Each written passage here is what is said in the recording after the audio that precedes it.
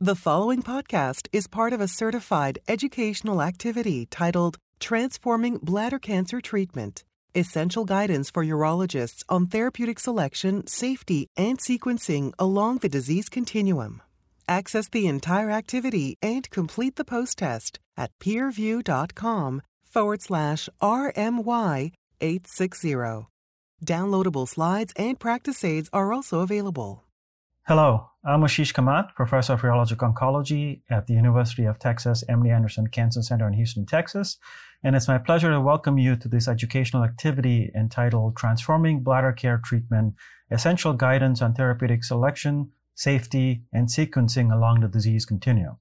Our goal today is to explore some of the recent advances in the treatment of bladder cancer from early to late-stage disease, highlighting numerous options, including chemotherapy, immunotherapy, bladder preservation, FGFR inhibitors, and antibody-drug conjugates. We'll cover what these advances have meant for patients, as well as their multidisciplinary provider team. So first off, why is this important? Well, we all sort of recognize that BCG is the original cancer immunotherapy. And in fact, when there is no shortage of BCG, 1.2 million doses of BCG are used globally for bladder cancer every year. But despite this, BCG doesn't work in everybody. It has a very high initial response rates, but ultimately at about a year, 30% of patients will have recurrence of their tumor. And at about 2 to 3 years, roughly 40% of patients will have recurrence of their tumor. And even though this is improving in recent times and less recurrences are noted, it is still roughly in the range of about 30% of patients that will need another treatment after BCG immunotherapy. Multiple groups, including ours, have come together and tried to come up with predictors of response to intravesical BCG. This is just a recent panel publication that we put together that categorized the markers or the predictors into definitely useful, probably useful, and emerging strategies. As you can see there, we're excited about the emerging strategies, which are molecular subtypes. But the only real predictors that are definitely useful today, even in 2022, are the clinical pathological features: age, grade, stage, recurrent tumors, multiplicity, CIS, female gender, etc. We can use FISH patterns and we can use genomic signatures, but for the most part, these do not supplant classic predictors.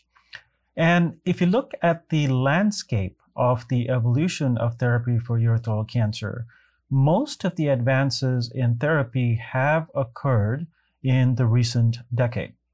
You can see here for the longest time, you only had chemotherapeutic cytotoxic agents. Then in 2015, 16, thereabouts, there was a slew of IO agents that were approved.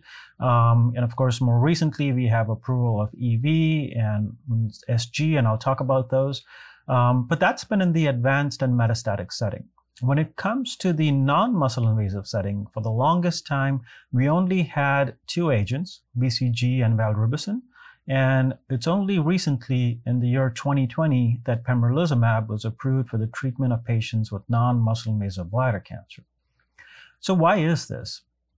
Well, if you look at the classification of BCG failure, which is very important when we're designing clinical studies and when we're actually looking to see what the results of reported studies are, this was all over the place. We had patients who were classified to be BCG refractory.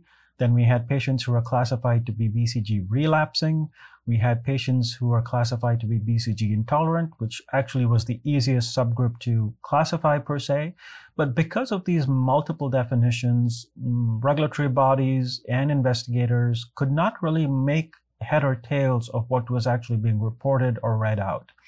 It was only recently that the AUA got together with several experts, including those at the FDA, and then two groups, the International Bladder Cancer Group and the ASCO group led by Dr. Lerner, and you can see the references here, provided advice to the FDA, which they then incorporated into their guidance document, which was finalized in the year 2018. Based on this guidance document, there was an explosion of clinical trials in this disease space. Now, it's important to recognize what this definition is. So let me spend a minute here. For a patient to be considered to be BCG unresponsive, and keep in mind this is a definition more for entry into clinical trials and for us to understand the implications of the clinical trial. But for a patient to be considered to be BCG unresponsive, he or she either has to have persistent or new T1 high-grade disease at the first evaluation at 3 months following induction BCG. For everybody